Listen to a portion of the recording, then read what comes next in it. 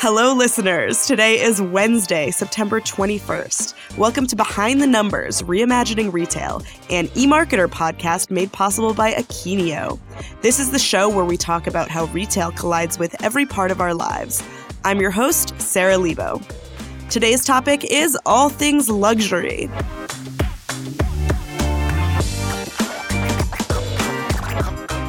My first guest today is senior analyst Sky Canaves. Welcome back, Sky. Hi, Sarah. It's great to be back. Great to have you. Also back on the pod is senior analyst Zach Stambor. Hi, Zach.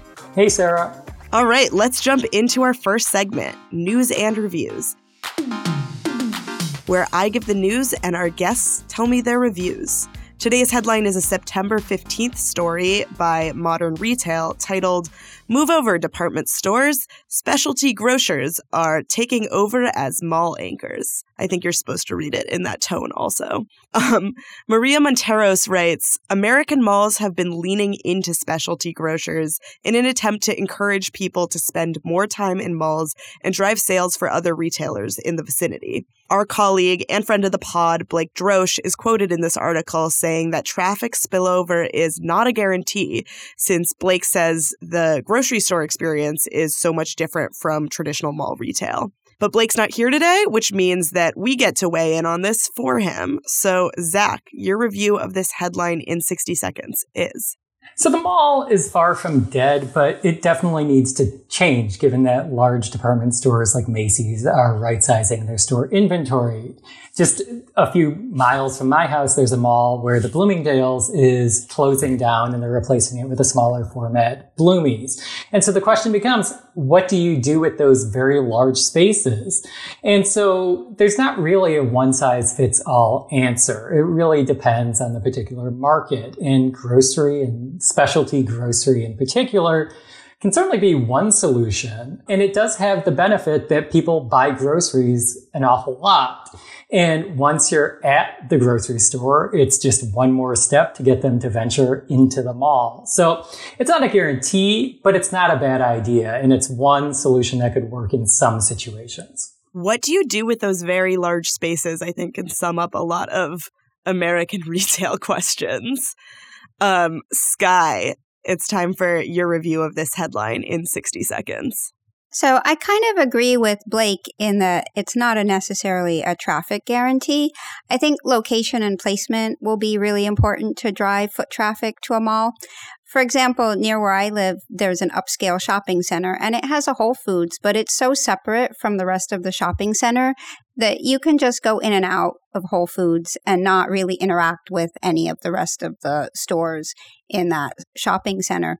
And I compare this to an experience I had earlier this year visiting Boston, where I went to the Eataly that's at the Prudential Center. And there, the grocery store is in the middle of the mall. So you're really there to have an experience and discover new foods. And I think this article mentioned a couple of Asian supermarkets that have food courts. So there's really a lot more discovery and kind of an interesting experience that can be a draw for people who are more into a shopping and dining experience rather than just going to get groceries. I completely agree with you, Sky. I love the specialty Italian food store, the specialty Japanese grocery store, and I definitely treat that differently than I treat the general grocery store.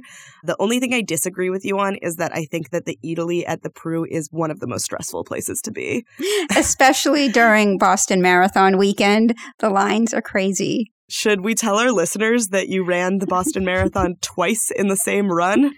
If our listeners don't know, Sky is crazy. I did have a break of about an hour or two to kill in between. All right, fair enough. Let's keep moving, or else I'm going to lose my mind about how much Sky ran in her 2 Boston marathons back to back. It's time for our next segment, Retail Me This, Retail Me That, where we discuss an interesting retail topic. Today's topic is luxury.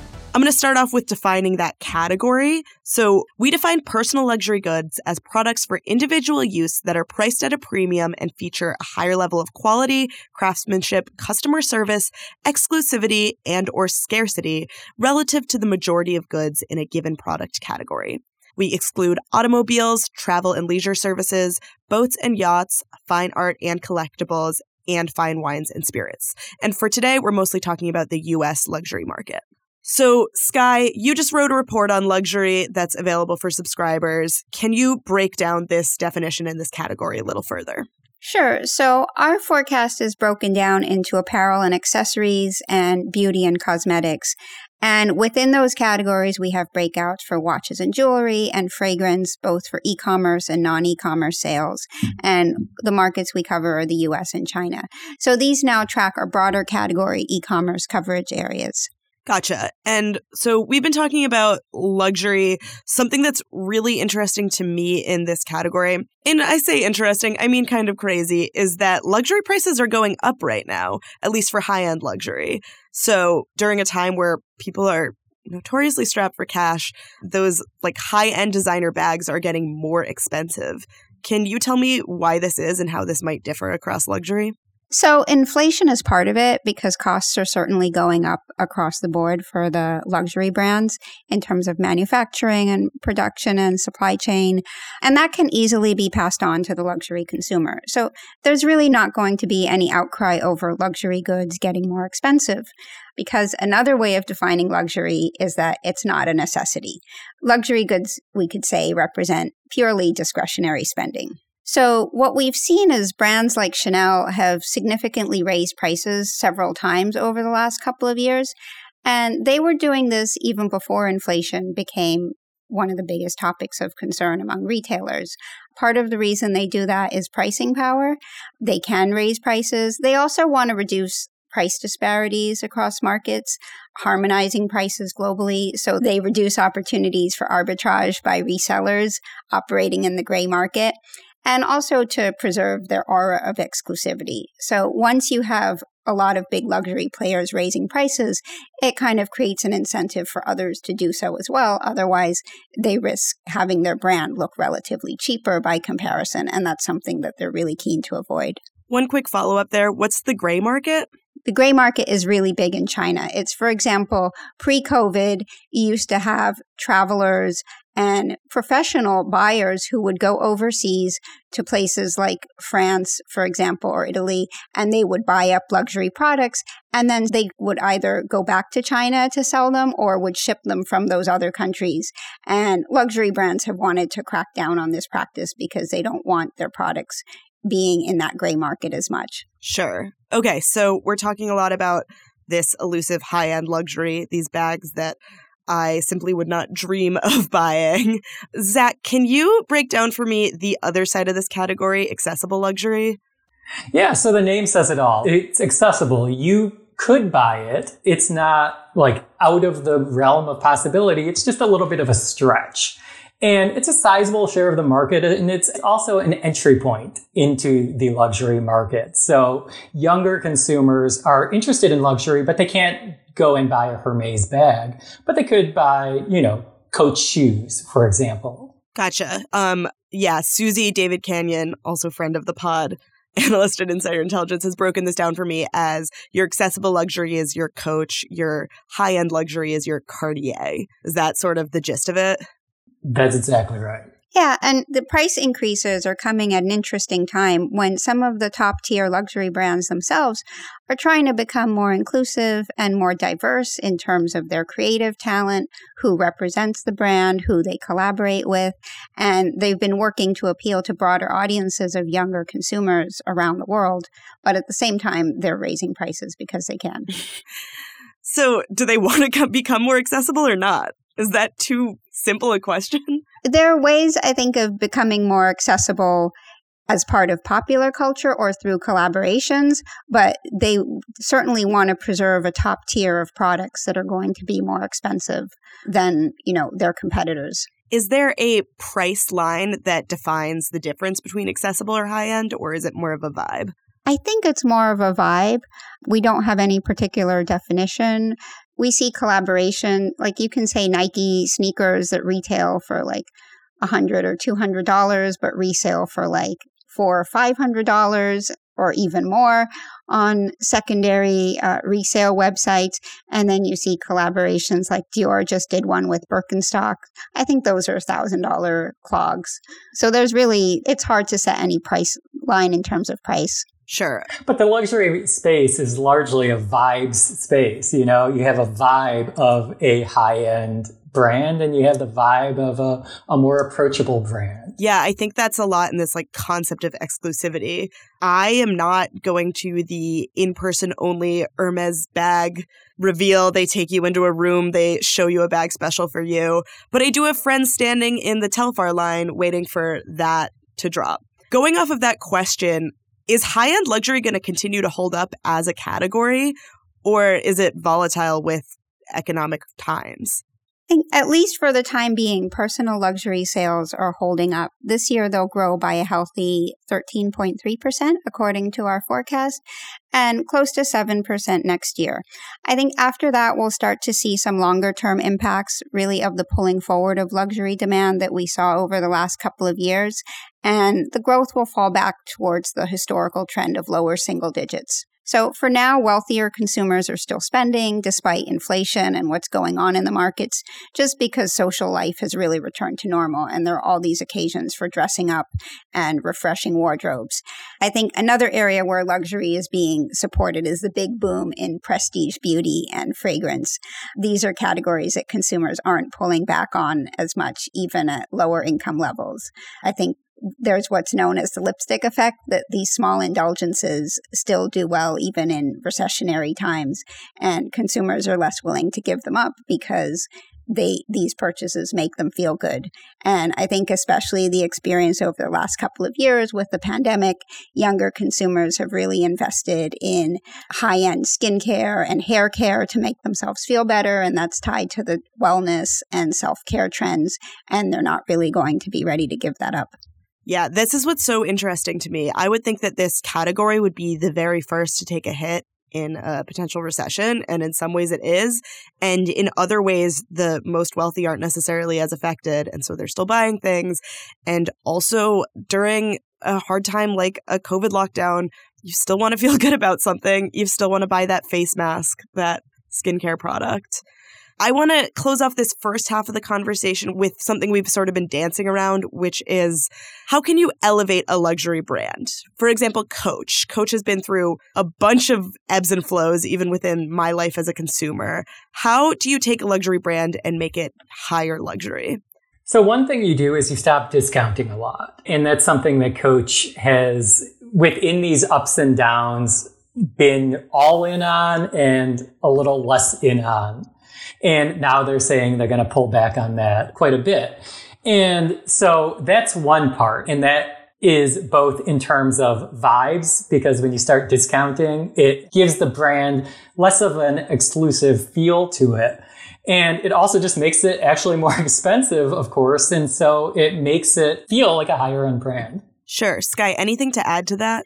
So I think the product themselves are key, and that depends a lot on the creative talent of the designer or creative director behind the label.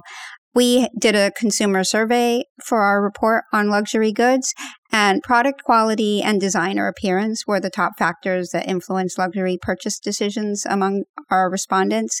And we've seen that over and over again over the course of the years, relatively forgotten or uncool legacy brands being reinvigorated by new talent. And beyond the talent, it's also getting influencers and celebrities to buy into the brand or actually just wear the brand. So Jimmy Choo flies influencers out to Saint-Tropez to promote their summer collection, and then they share images and build up the brand. Literally every single one of these companies in their quarterly earnings will talk about who they've dressed during the quarter. So getting celebrities and building the brand by getting famous people to wear these designers builds this aura. I think it's interesting you bring this up because there's a recent headline about, did you see that Kanye West and Gap are ending their partnership or their relationship? So it's definitely a bet, especially when it comes to celebrities, can go really well and can also sort of crash and burn. Yeah, you've got to be careful about who you dress. All right, we've talked through what luxury is and how it's subcategorized and where it might be headed. We're going to talk in the second half about what specific brands are up to, but first, a quick word from our sponsor, Akinio.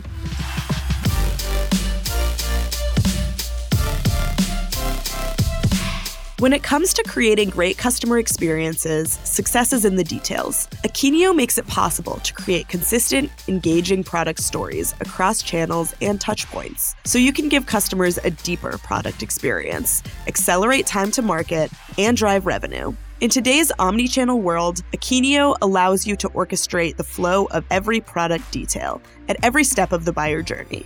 Learn more at akinio.com. That's AKENEO.com.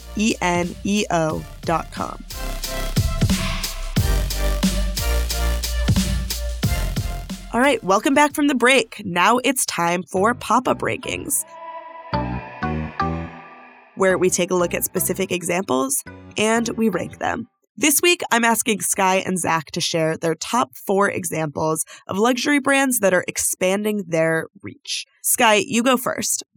Sure. My first pick is Balenciaga, because when I think of a luxury brand that's really become part of the broader cultural conversation and seems to be everywhere at once, Balenciaga is a brand that keeps coming up. It's owned by the French luxury conglomerate Kering, and its creative director, Demna, who goes by the single name now, has been at the helm for about 7 years. And he's really pushing the boundaries of where luxury lives and what luxury is. He's collaborated with a range of cultural icons. We talked about celebrities like Kim Kardashian and Kanye West, the biggest names. He did a fashion show that included an animated fashion show with The Simpsons. And he really has also explored like how luxury is going to live in spaces like the metaverse and games through some of their activations, like creating a fashion show that was a game during the pandemic, as well as working with Fortnite on a collection that was both real world clothing and virtual skins. And sometimes that's controversial. Like recently, he's put out these very distressed sneakers and leather trash bags that still sell for luxury prices.